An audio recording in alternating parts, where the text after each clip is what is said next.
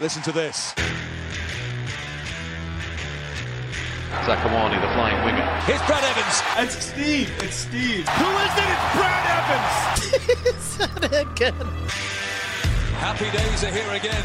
Turning with a drive. It's Steve Zakuani. Evans with the left foot. He's an attacking threat, Brad Evans. This is so weird. The party has started.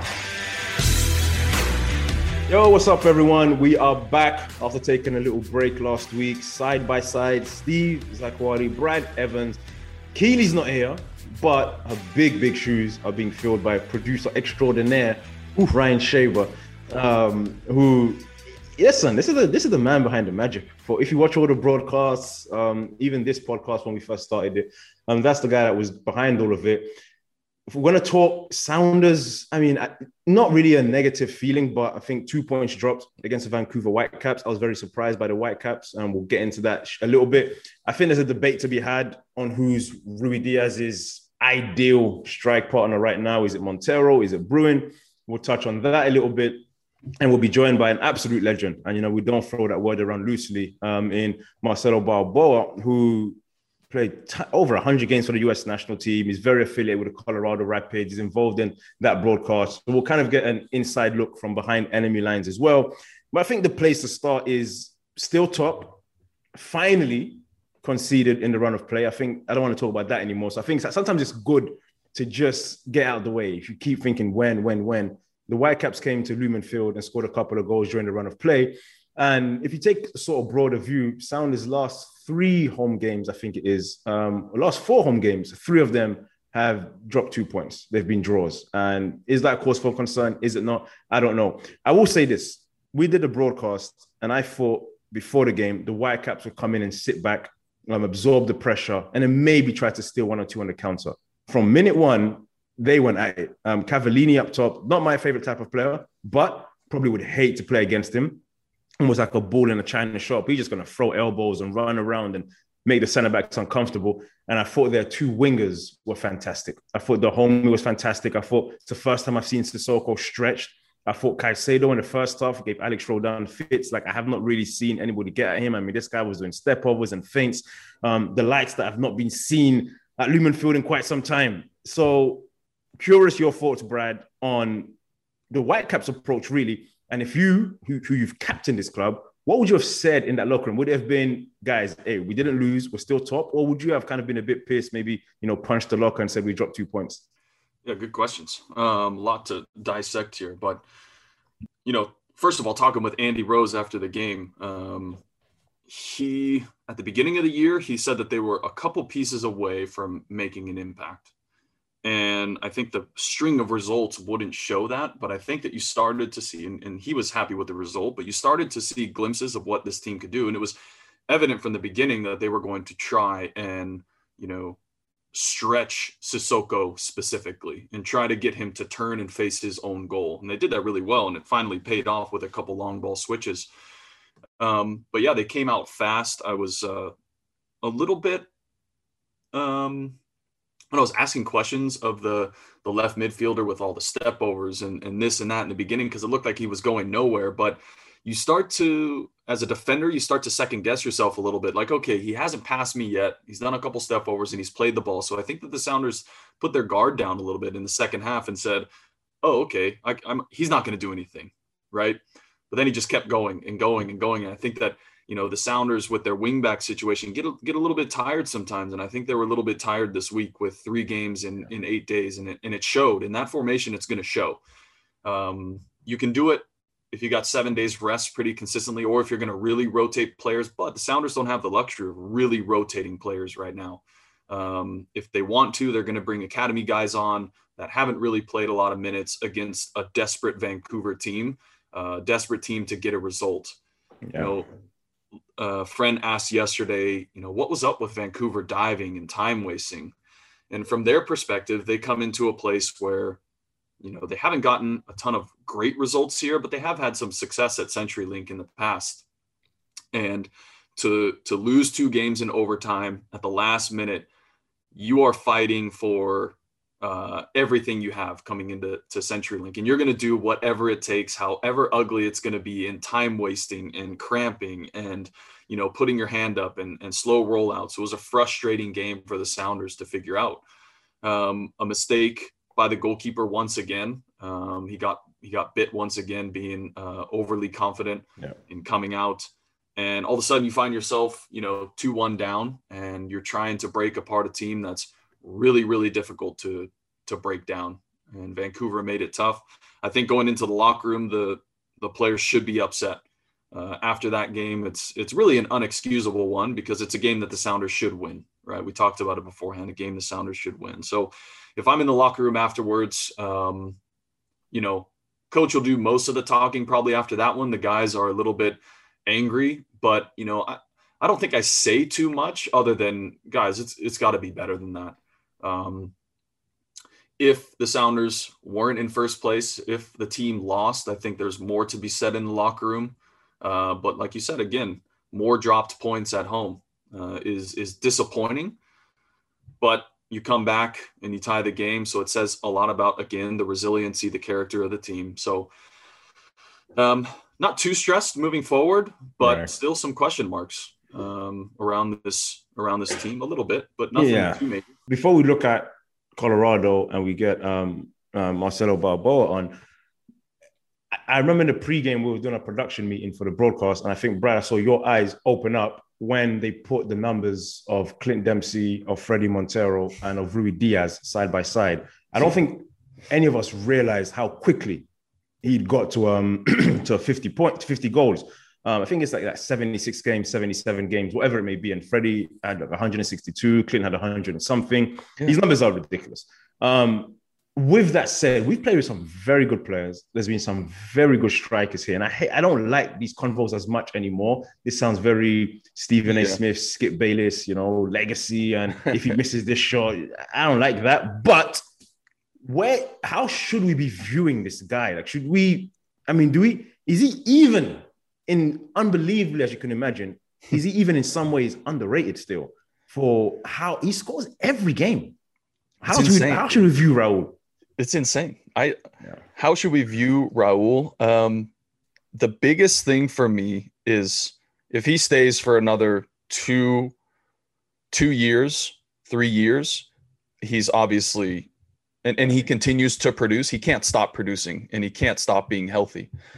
I think one of the things that you saw with all the other players that we talk about was, especially with Clint, was, he was here for quite a while, and he was part of some big moments, and whether they were good or they were bad, the spotlight was always on him.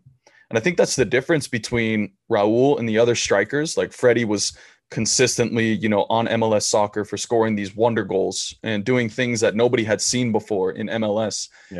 Clint doing things like tearing up the referees, red card, getting sent off in games for some outrageous response, and then going in and scoring 2 late goals against Portland in the theatrics. And then Oba doing incredible things in Colorado and against John Bush, and just scoring these goals that, again, no one had ever seen. I think the biggest difference is Raul does it in such a different way. He could have 5 touches in a game and then have the game winner, but it's every single game that he does it. And I don't think we've seen that before. And he does it quietly, right? Like yesterday at training, he comes up and he, says, "What's up, guapo?" and walks away. Like, it's just, the respect is there, but he's just quiet. He gets into his car and he goes home. He doesn't have these like theatrical antics. I think that's what makes him like this quiet assassin. He did the same thing in Mexico. Anyone that had that record in Mexico should have been at, honestly, a bigger club than the Sounders. With his goal scoring record. And he's done it in such a way that is just really incredible. And you saw it in the broadcast. All of us were just, honestly, we talked about it before the broadcast, but we didn't see it on TV. And all 3 of us are just staring, trying to compute what we were looking at. And it was like this moment of silence where it was like, oh dear God, this is insane. And there's no one else that's even, and now we're talking about, right, like equaling Joseph Martinez's stats, and we've talked about him as maybe the greatest striker in Major League Soccer history because of his goal scoring record. So someone has to break this down and really get the numbers and the data and really be serious on Major League Soccer about this is what this guy is doing in Seattle, and it's flying under the radar, to be honest. Yeah. I'm your guy, Brad. I'm on it. I think, one of the ones I did do some research on this because one of the strikers that came to mind that did it for so long and had that kind of goal scorer record was Robbie Keane. Obviously, you guys played Keane. him. Yeah. Obviously, he was a phenomenal player before he came to MLS. Came here, went to LA, and his goal scoring record is very similar to where Raul is in terms of percentages. So I'll crush the numbers, come up with the definitive stats, but I think that's a good comparison just in the terms of consistency, right? I think that was a big one. I'm curious though, because Brad and I played with Freddie, Clint, Oba. Brad, did you overlap with Raul? No. Didn't overlap with Raul. So we played with the same guys. In terms of those top strikers, Eddie Johnson, you want to throw in there? I've always said in training, at least, one of the best finishers was Samuel Ochoa. What a finisher he was.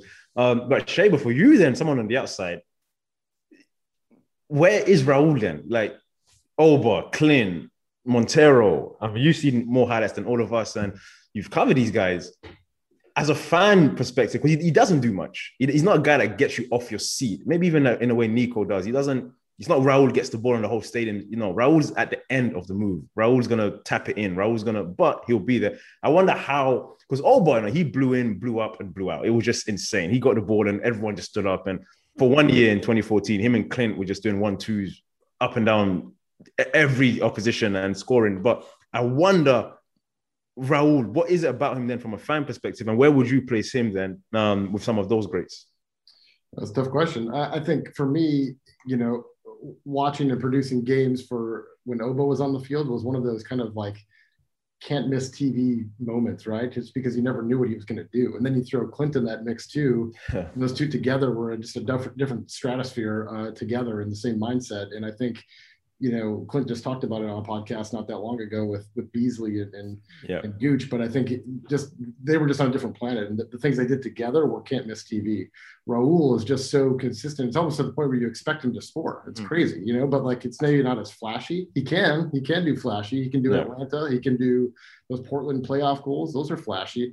But he also does the dirty stuff too sometimes where he just pops up in the right place at the right time and scores. I wasn't here in the early days to see Freddie, but I've seen the highlights enough to know that he had some bangers but he wasn't afraid to shoot from distance. And there was a couple that come to mind against New England and against LA where he blasted them from 30 yards out. A free kick at Toronto, I saw that highlight too. And I think what I'll say, Steve, is I think Ruidíaz is just an unbelievable finisher and scorer, and he can do it in many different ways, and that's fun to watch. I think I'll answer this as judicious as possible by saying we're just really blessed to always have a good striker on the team. I can't make up my mind. I would say watching Oba and Clint though together was just something else. And Brad, you were on the field with those guys, and I can only imagine what it was like. But I think that's how it answers that they've all been really good in their time, and I think Raul was just a different level of efficiency that is just become expected and makes it really hard. It's kind of like the Sounders winning. Like you just expect them to win. You watch a game and they're like, okay, they're probably going to win today. Statistically, they're probably going to win today. And it's the same thing with Raul. Steve, what do you think? I mean, I've always made if I was to say, I don't like doing, for example, top 5 this, top 5 that anymore because I'm realizing you love it. Don't lie to me. No. That's your bread and butter, bro. I'm moving away from it because I realize it's different eras, different times. Because people ask all the time, was this person or for yourself, Brad, you and Christian, or Steve, you and Jordan, and it's different times, different eras. What I will say is, I'm 100% convinced we've not had a more talented player than Oba because he genuinely did things I think that nobody could do. Like he could hold the ball and he would be spinning in and out of people inside the 18-yard box, going under defenders' legs, and then he chipped the goalkeeper, run around the other side and tap it into himself. It was like we began to take that for granted a bit, I think, in his peak here in Seattle. So 2014 and some of 2015, I don't know we've had a player at that level that could. I remember when I was playing for Portland and he came down and scored a goal, he just ran through the whole defense. And it looks so easy. No one can do that. Like that is, and in training, some of the goals he scored. And since we're playing Colorado this weekend, that first touch from the Andy Rose pass to spin, run, like no one is doing that. Yeah, no one can do that. So I don't like to compare him, and knowing him really well personally as well, and his career from Inter, Shakhtar, Ruben, Kazan, Wolfsburg, Newcastle. He's played in big teams and always scored. And I think he belongs in his own planet when it comes to who's the best. And as good as Nico is, as good as Alonso was, no one's close to Oba for me. There's no one. So I don't bring him into that. Now, speaking of the rest of them, Alonso, Chad Marshall, Nico Ladero, you start to put in some of those players. Now, do I throw Raul there is where my brain starts to go. Where would I put Raul or Clint in that list? I think Clint's time here is underappreciated to an extent. I think he scored big goals. I think his numbers speak for themselves. I think Clint wasn't a guy that was, walking down the street, handing out candy to babies and hugging people, and he just did his job, drove his truck, went home, might show up at fishing here and there on the weekend with Darwin Jones of all people. So I don't think Clint was someone that people knew enough about, even a great guy. So I think he's always kind of a mysterious figure. And Raul, to an extent, I don't know anything about Raul. Now, I've never seen an interview, or I don't know how his voice sounds. I don't know nothing about this guy. All I know is he scores every week. So I've talked to Raul once or twice, and I can't really remember. So I would say he's the best finisher we've had at this club. That is clear to me. In terms of just, you need a goal in the playoffs, away to LAFC, away to Portland. Before anyone else, I take Raul, because Oba didn't score in the playoffs. That's a fact, as good as he was. So for that, I would take Raul, but I just struggle with those lists because I remember being on the pitch with Oba. I remember watching him, playing against him, playing with him, talking with him. I don't think anyone comes close. He was just, and the funny thing about him was he didn't work at it. He would, we'd be in the gym after training and we could hear the Lamborghini engine taking off at Starfire. And you're like, Oba's not coming to the gym and he has like 8 packs. And it's like, how is this possible? And he'd be drinking, Coca-Cola all weekend. And then he show up at the stadium in the evening and score 2 goals. That was absurd, I think. And I thought he brought the best out of Clint, brought the best out of the group. And I don't think MLS, maybe Robbie Keane, kind of that individual brilliance at times, has seen that. So I put Oba and then probably Raul second at this point. It's crazy. Yeah. I don't know. I mean, yeah. I mean, we could sit here and debate. But here's the thing about Raul. We would all agree he's not the most important player on the team still. And I still put Nico as the best player, which is crazy because that's how good Nico is. So I don't want to start talking about him because you played with him and he's something else. Yeah, he's ridiculous. He's Oba-esque. Yeah, I mean, I talked to him yesterday, and he's still coming back from his injury, but we haven't talked about him this year. No. We've talked about not having him, obviously, and we're so used to talking about Nico and his distance covered and his assists and how much he means to the team, and to still be sitting here having this conversation. He hasn't played. Well, he played a little bit, and for this team to still be sitting in first place is crazy. Without some really, really key performers. If the Sounders could make a move or two, come middle of the summer, I'm not sure what the salary cap issue and things like that, but if they could sign, another high quality player, maybe 2, like this team will be really, really good. Now, I still ask myself this question is why we're not playing East Coast teams as only twice a year, whatever it is. So we really don't have a real sense of where this team is at on the overall picture of the league. Yes, we can compare this team lost to that team because, 6 weeks ago, New England beat Austin FC 3-0 and we tied, whatever it was. And so it's still too difficult to talk about, overall league picture. Is it the league's best? Who really knows? We can talk about the Western Conference. Yes. And that's why I still think this conversation of are the Sounders the best team in the league? I don't think that the Sounders are taking that seriously inside the locker room. If you ask Schmetz that, he'd tell you the same thing. Like, I don't know, right? Like nobody really knows until you start testing yourself back when it used to be home and away, right? Home and away. You play East Coast home, you play East Coast away. Like that's the only real way to, set yourself up to really have that discussion of best in the league. So I think what we should be doing on all these power rankings is by conference. And we can guesstimate, is this team better than that team? Like, who really knows? Yeah. That's great. Well, I actually want to come back to that question. We had this debate with James Riley last night about the league then and the league now. So we'll come back to that. We'll get Marcelo on, but quickly, Colorado away, always a tough game, the altitude. And especially when they're a good team, that makes it harder. It's hard anyway. People say sometimes going to Salt Lake, the altitude, I always felt Denver was 10 times worse. I don't think Ziggy helped me my rookie year because he made me feel like I just wouldn't breathe after 2 minutes. He was just like, drink. I mean, Randy Notaboom, head physio at the time in Cornish, they bought a stack of waters to my room before because they just thought Zach Warner's not going to make it. And they were right. Like, I was dying. I was like 5 minutes in, couldn't breathe. It's like unbelievable. But then you get a second win, it's a bit harder, but it's very tough to play there. They're good right now. They were good. I think it was the end of 2019. They went on a crazy run towards the end and just didn't make it. 2020 was up and down year for everybody, but they still look good. And this year, I've been able to see them a couple of times. I like Robin Fraser a lot, and they look good to me. I think it's going to be a tough game for the Sounders, man. I really do. I really think it's going to be a game where they're going to be under a lot of pressure. They're going to come toe-to-toe.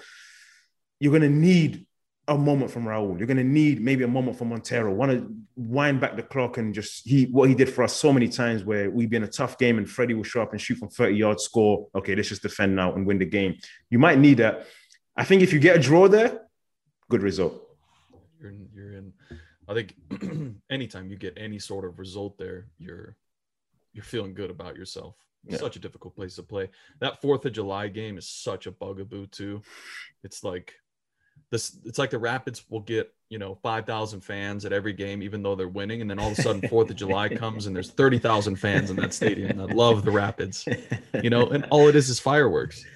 And it's such a tough one. I remember even back in Columbus days, going there and playing on 4th of July, and man, it's brutal because the players are so amped up and the fans are amped up. It's a holiday.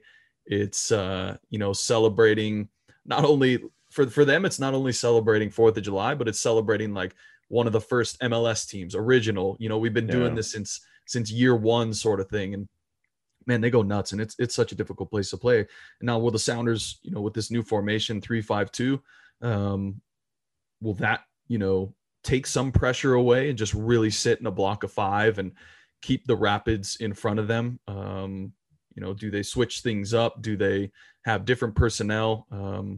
Hopefully, guys have got an extra couple days rest going into that place, because that's going to be the most difficult part. Now, if Sissoko starts, is playing at altitude, who knows? Maybe it's this kid's first time playing at altitude, somewhere that high. He's in for a shell shock. So there's going to be a lot of question marks, but I think that they'll be organized and ready to go. And it's a difficult one, but I think, like you said, like Raul's chance in the first half against Vancouver, right? Where you expect him to get a good inside the foot on that ball and finish, or at least put it on frame.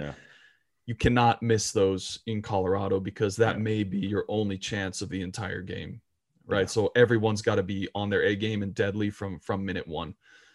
Like you said, you come out flying in that place because you have a little bit of a lighter workout, warm up at that place. It's like, okay, we're going to go out a little bit later. We're not going to get your heart rate up too high. And then you start the game and you're like, oh, wow, I feel energized. And then all of a sudden, 20 minutes passes and you're looking at the clock like it's 40 and you still got 25 minutes to go. And you're like, wait, what? And then all of a sudden your mind starts playing tricks on you. And you're just honestly, you tell your brain, don't look at the clock every minute. And you always look back up at the clock, and time seems to move slower and slower in that place. It's so difficult. No, that's funny. All right, we'll get Marcelo Balboa on, and he'll give us some insight into Colorado, and then we'll be back on the other side just to wrap things up quickly with a couple of talking points. Stay tuned. Able to get a cross off. Balboa with the ball. Oh my! That's got to be the goal of the year. We'll call it now. You have got to be kidding me. Marcelo Balboa with the bicycle kick. In the opening moments of the second half off the Limpar cross. And even the fans in Columbus have got to tip their hat. Well, Sounders facing Colorado Rapids this July 4th, which it seemed to do, I think, almost every year we play away in Colorado. And it's a big one, and couldn't have a better person to give us insight into the Rapids than, we throw this word around quite a lot, the word legend, I think, in this country with MLS and national team, but this is, a true definition of, and delighted to have on the podcast. Marcelo Balboa. Thank you so much for joining us. And where I just want to begin, first of all, is I've kept a close eye on Colorado towards the end of last year and this year. And I still don't think people are taking them seriously as actual contenders. I think everyone expects that at some point they're going to fall off. At some point, the likes of the Sounders or Sporting are going to pull away. But when I watch that team play, what Robin's built there, it looks good. So from the inside, just give us the sense of, do you guys feel as if we can compete, Support Shield, MLS, et cetera, et cetera? Well, one, thank you for having me on the show. But, being a guy who's been here since 96, no one ever gave us a chance here. No one really respects the fact that what we've built over, even when we reached the final and we lost to DC United, even when we won it in 2010, people looked at Colorado. Oh, the only reason they made the playoffs is because they moved Colorado to the East and they didn't have to play all the good teams. So that's okay. You know what? It's the underdog role suits us well. Robin's done a great job of building a group of young men who understand the system. We don't have any stars. We don't have a 20 goal scorer person on this team. But when you watch this team play, they work together, they fight, they scratch, they grind, and they find ways to win. So if the league and people don't want to take Colorado serious, that's fine. Eventually they will have to, because they've got to play Colorado. And if they keep doing what they're doing, they may get a home game. But it's okay. It's a long season, and you have to earn your respect. You don't get your respect. Seattle, you didn't get your respect because you made the playoffs once, twice. It's consistent. You're reaching, you're winning trophies. And I think that's Colorado's next step, is consistently getting into the playoffs to get out of this. Oh, this is just a fluke. This is just a one-year thing. So we still have to earn that right. I think, to piggyback off Steve, Colorado has always been a dangerous team to play. And like you guys said, you guys don't get the respect from the league and often from other fans, even, fans here in Seattle. But as a player, it was always a very difficult team to play, especially away. And I think that's a lot to do with, at altitude. I think when you play Colorado, it's a little bit of unexpectedness. But now we're talking about hopefully consistency. And that's what Robin has brought there, is that consistency. And I don't think that we talk about that enough in Major League Soccer. And I think what he'll be able to provide is, building that spine. And that's something that, the Sounders have done well, and a number of other teams. But until you really build that spine, I look back at 2016 as, a really good series, right? And that was one step away from you guys advancing and us not advancing. And it took a fantastic finish there in Colorado to do that. And that was a tough one. When people talk about Seattle now, I think from a opposition standpoint, the first name that was coming to mind, you think, okay, Rui Diaz, and then maybe you're thinking Christian Roldan. There are some certain danger men. When we talk about this Colorado Rapids team, who should we be thinking about? And I'll piggyback that with, I'm a massive, massive fan of Cole Bassett, massive fan. And I know there's, the guy in New York, Caden Clark, Aronson, who's gone to Philly. Some good young players, but for me, he belongs I think he's 20 years old, 19, 20. I think he belongs in that conversation. Looks very composed, very mature. I've seen him have some really, really good games. So in general, who should we be focused on? And I'd love to know your opinion on Cole as well as a player. Let's start with, when you talk about Colorado, I think you got to talk about the Acosta, because no one gives Kelvin Acosta any credit. What he's done over the last year of maturity and how he's learned to play that position as a 6/8 alongside Jack Price, I think is the reason why you see him back on the national team and starting to work his way back into a full-time, maybe a starting 11. Attitude, everything has matured. And I think that's what he was missing. When you talk about us, you talk about Michael Barrios. You talk about a guy, Rubio, who doesn't get any credit. But if you watch, and I'm trying to get his numbers, if you watch how much he runs into the midfield to create space for the players, he comes back and tracks back defensively. I think those are some of the players that you really need to look at. As for Cole Bassett, I think Cole Bassett has been improving. And again, we talk about consistency. in a game. You've got to be a big factor. You've got to be able to run at players. And his game is getting better every single day. So I think that's a bonus. I think getting him with an under 20 national team, getting him that kind of experience is that next level. But again, we've got a few homegrowns in Sammy Vines. No one really talks about Sammy Vines. And you guys know in this league, how hard is it to find a young American, fast, left-sided, left-footed player that has developed and come out of your academy. So for me, when I see Sam Vines with that left foot, I just say cha-ching for the Colorado Rapids because of the fact that the value on his head, because he's left-footed, he can defend, he gets into the attack well, is going to go through the roof if he has a good Gold Cup, if he gets invited into World Cup qualifiers. I think they both have a huge upside. Look, for me, I think, I played with Diego Rubio in Kansas City in 2018, and he, even coming off the bench most of the time, had a fantastic season. And in training, he's fiery. He's, knocking guys off the ball. Like every day, this guy plays like it's the World Cup. It's crazy. 5v2, he's tackling guys in 5v2, and he brings that. Now that he's a starter, he brings that energy. And for me, that's someone that the Sounders have to watch out for. Well, yesterday we had all front office came to the training session for the first time in, over a year and a half. And, Schmetz came over and he said, look, we're facing a team this weekend that is a dark horse. And for us, it might be the best team that they've played all season, the Sounders. So they're approaching it with the attitude of, you guys do not get enough credit. And I think that will be echoed. And unfortunately, that's how Major League Soccer is. And the powers that be at MLS Soccer, they're going to write who they want to write about. But, it's just a product of not having that massive DP. And until that happens, and until you guys get a big name player, it'll probably continue to be that way. And I think you guys are okay with that. Shifting gears to US soccer. I know that's, near and dear to your heart. I think, did more of your appearances come with US soccer than Major League Soccer, or is it slightly above? I think it's pretty close. I think I have a few more with a few more games with the Rapids than I do Caps. I think I was like at 150 games.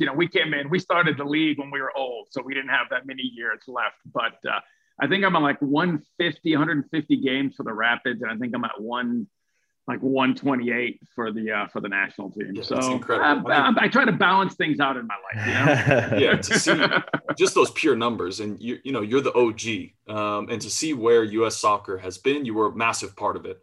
And to see where they are now, I have my thoughts, but I'm curious to hear what your thoughts are moving into this Gold Cup, this young group of players that are now in Europe, and kind of where you see the outlook for the next World Cup cycle, but also beyond that.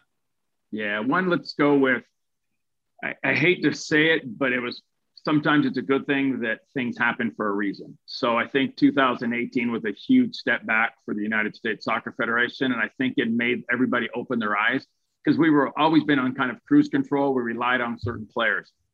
So that generation got a little too old. We did not cycle in the younger players. And unfortunately, we didn't qualify. That happening made us take two steps forward. And that's opening our eyes and taking a look at the Weston McKennies, the Tyler Adams, the Pulisics. You start looking at the Weahs. You started looking at these younger players that we needed to bring in. So yes, it's a young generation. The fact that they're all playing in Europe is fantastic, because they're playing at the highest level. And as you guys know, as athletes, we want to play at the highest level possible that's going to challenge us. So for those guys playing there mixed in with MLS players, it's great. And for a guy who's covered the national team for Univision, can I just say it was a joy to finally see this team, because I've been waiting for 2 years, watching games, losing to Mexico, waiting for this team to come together as a team. You always need to have one key victory against a CONCACAF team like Mexico. When that comes, it just unifies the group. And if you watch that throughout the Nations League, the first game, they won more on individual play, and over the last few years, they've won quite a few games, but as individuals, for the first time, that team came together against Mexico. And I think we saw the potential of when they play as a group, when they believe in each other, not as individuals, as they believe in each other, as what Greg Berhalter's been preaching the team. I think that opened up a lot of people's eyes around the world. I think it opened up Mexico's eyes because I work with a lot of the Mexican broadcasters, and even they were like, oh, this is what it could be. And I'm like, yes, this is what it could be. So I'm thrilled that this team has finally come together and it's moving in the right direction.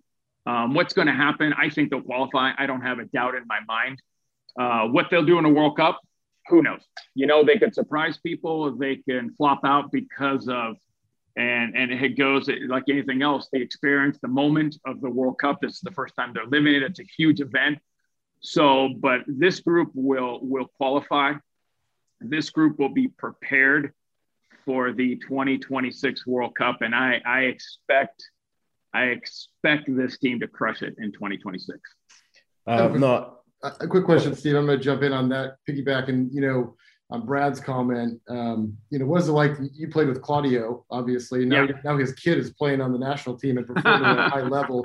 What is that like for you? I've asked Casey the same question off the record too, and I'm just curious to see what your take is on when you're seeing one of your former teammates' kid running around out there and performing well. It was weird to start with when I saw Ian Harkes playing with John Harkes because we were teammates, and you see him playing, you're getting old, Cello. And then to go to Nations League, and after the game, after they won it, I was sitting there talking to Claudio Reyna, and his son comes over, and I just kind of giggled because I knew you when you were this big. You know what I mean? We knew the kids. So I think it's great. It just goes to show you that listen, everybody's been given a gift, be it soccer, be it baseball, whatever it is, mathematics. It's up to that individual to put themselves in an environment that they're going to be tested, not comfortable. Because when you're comfortable, you stop learning. When you're comfortable, you do things that you can do at half pace or half effort, and you don't get it done. So putting these young men in an environment where they're going to be tested, they're not the stars, they're at the bottom. They've got to work every day to be better on their right foot, on their left foot, and how they think and how they move is what's made, I think, when you look at Pulisic, you look at Weston McKennie, you look at Tyler Adams, you look at all this group of players, they're putting themselves in positions where they're not comfortable, and that's developing them a lot quicker. I have to ask, last one for me, but I have to ask, and I'm going to put you on the spot here with this, and it's a tough one to answer. Well, you've seen them all, you've played with them, you've seen the greats, from the attacking players, especially from the McBrides, you've seen Landon, you've seen Clint, everybody. We've never seen what Pulisic is doing at that level in the EPL, week in, week out, playing in Champions League finals, and really being a key player for a top team. I'm curious where you think he's at right now, and does he have the potential to really just go on and be the best this nation's ever produced, from an attacking sense at least?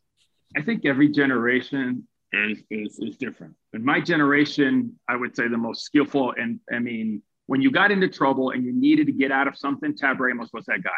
Tab, you gave him the ball, he was there. The next generation was a Claudio Reyna. Then you moved on to Landon Donovan. And from Landon Donovan, now we're moving to Pulisic. So what he's done just at 22 years old is, I think, what we all dream of, right? Going to Europe, playing for a big team, winning Champions League. And the ceiling, he's not, but he could be the best player ever in the United States. And I say that because he's only 22. His ceiling is so high. There's so much for him to keep growing and developing as a player. But I mean, I can't even imagine what this kid's going to be like at 25, 26 at the level he's playing at. Do I expect to see him? And I think rumors of maybe a Barcelona or a Real Madrid. I think wherever he wants to go, he'll have an opportunity to go. And no, this is no disrespect to anybody else. I think every generation has had some of the best players. And I didn't play with Landon, but I loved watching Landon play, and Pulisic is just one of those kids that when he's on the ball, just like Weston McKennie. I love Weston McKennie. I think, to me, he has a little bit more presence right now on the national team than Pulisic does, because this is a guy who, he is the enforcer. He hits, he wins, he can score. But I think there's going to be a few of those guys on the national team that we're going to see on on the world stage. And eventually I expect to see one of those two guys fighting for the Ballon d'Or in a few years. Everyone paves the way for someone, and it's great to talk. Last one for me, and we're talking about legends, and we get to work with him week in, week out. But with Kasey Keller, in your opinion, where he ranks? Because we've had this discussion, and I still think, I've played with a lot of them, and even for me, still, my brain goes back to shooting practices against Kasey and just the inability for anyone to score on him. Yeah. And you've played with all of them, right? Just about. Yeah. Well, one, let me say he's a dear friend, and to be able to have him in goal, I was blessed, guys. I was blessed. Listen to the goalkeepers I've had: Tony Meola, Jurgen Summers, Brad Friedel, Kasey Keller. I even had Tim Howard when I got traded to New York for a little bit. So tell me how I can go wrong. Tell me how you pick the best goalkeeper ever. I think with Kasey, it was leadership. It was, God, you're terrified to make a mistake because you know that he gets on you. But if you made that mistake, when you turned around, there was a 70% chance. I hate to say a high, but there was a 70% chance Kasey's going to make that save.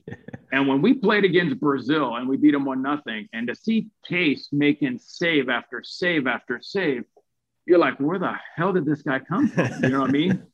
But God, one of the nicest people I've ever played with. Again, lucky enough to have played with a lot of them, but Kasey was just that guy that he demanded that back line, and he organized you just like Tony and those guys did.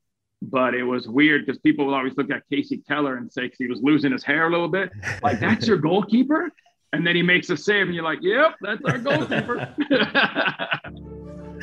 No, absolutely love it. Listen, we could talk to you all day. It's been an absolute pleasure having you on, and looking forward to the game on Sunday. Welcome back on anytime. Truly a pleasure, man. Thank you for making the time. Thanks for having me, fellas. I really appreciate it. Good luck. I expect a great game.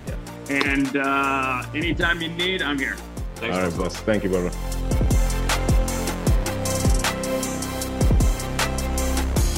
All right, welcome back. Thanks again to the legend. That is Marcelo Barbosa. Is it Marcelo or Marcello? Depends on where you're saying it from. I always like to throw a little something on it. Marcelo Barbosa. He deserves we didn't even talk about the bicycle kick, by the way. No, right. No, we didn't. But what a legend. He's a legend, and great on the broadcast as well. So great to have him on. Speaking of broadcasts, we do Colorado on Sunday. We do have another game next week, midweek, at home to Houston. And it'll be a little bit different because we're going to have, it's happened before. I think Will Bruin was in the booth for one game, but we're going to have Stefan Frei, obviously a club legend as well, and just top player, out injured right now. We'd much rather see him on the pitch, but he will be in the booth all game. With myself and Keith Costigan, sort of like a 3-man booth. So we switched out one goalkeeper, Kasey Keller, for another one. I wonder if Kasey does what Raul did and flies back when Raul saw that Montero was scoring goals in preseason. If Kasey flies back once the story comes up. But no, Stefan Frei will be in the booth with us. So make sure you tune in. That will be next Wednesday evening. And I think that's a full stadium game. Oh, it'll be open. It'll be less restrictions. Yeah, it'll be fully open stadium. So it's going to be great. That's going to be fun. Houston should be a good game. With another legend coaching them, Tab Ramos, who we spoke about earlier, and Stefan Frei will be in the booth. That's going to be very exciting. So quickly before we go, but I want to ask you this, because I've gone back and forth now. The simple question is the league in 2021 better than it was in, say, 2009, 2010, 2011, 2012? Initially, I say coaching's better. The higher end players are better. You don't see, Carlos Vela, Zlatan, all these guys we've seen, so many at once. I will say that. But my counter argument is, when I came in the league, there was only 15 teams. And I think there's only 23, 24, 25 roster spots. Way less jobs. You had to be good to make the team. And at times that even pushed the quality to the top, and then you trim the fat, if you will. Whereas now you have 28, 29, 30 teams. You have 30 people on the roster. You have this developmental squad, that. And I think some guys now that I see would not have played on our Sounders teams back then. We had good teams. So just in short, I'm not going to answer because I don't know, but better or worse? Yeah, that's a tough one. I mean, It's kind of like, talking with Marcelo about goalkeepers and who was better, and you have to take into consideration a product of the times. And, yes, I agree with you. I still look around the league and see players where they wouldn't play for the Sounders, but we've had this conversation so many times on this, even on our broadcast and in this podcast, that the way that you and I line up teams is we'll put the two 11s together and say, would I take this player over this player on the Sounders? 99% of the time, we've always taken a Sounders player over another team's player, right? Maybe you'd put in a Zlatan or a certain midfielder here and there. So I think it's a bit unfair to rank things against the Sounders, because consistency, quality of scouting, all encompassing, making the right personnel decisions has made this team so successful. And just about every other team hasn't been able to do that, right? But from top to bottom, I think that our Sounders teams, top to bottom, especially starting 11, are probably maybe higher quality players overall than, back when we were playing. I think you saw a lot of MLS veterans back in the day, and now you're seeing more players that could probably take the leap over to Europe more than we had in the past. And that's how I kind of like categorize it. Yes, we had fantastic players that could have made the leap and played overseas or at bigger clubs, but I think you look at the rosters now and there's more, and maybe that's more because there's more eyes on the league, but to me it seems like there's more players that could make that jump now. But I still think now is top to bottom better quality all throughout the roster, especially with the Sounders. But I mean, how many times you ask yourself this question? If you were healthy now and you jumped into a training session, would you be behind the ball and be like, oh, wow, these guys are incredible? Or would it be like riding a bike and you're, out there and you're pinging passes and beating guys? So watching yesterday's training session, there was a ton of academy kids out there that, they're just not ready yet. You look at the pace, you look at the decision-making, the passing, just not ready yet.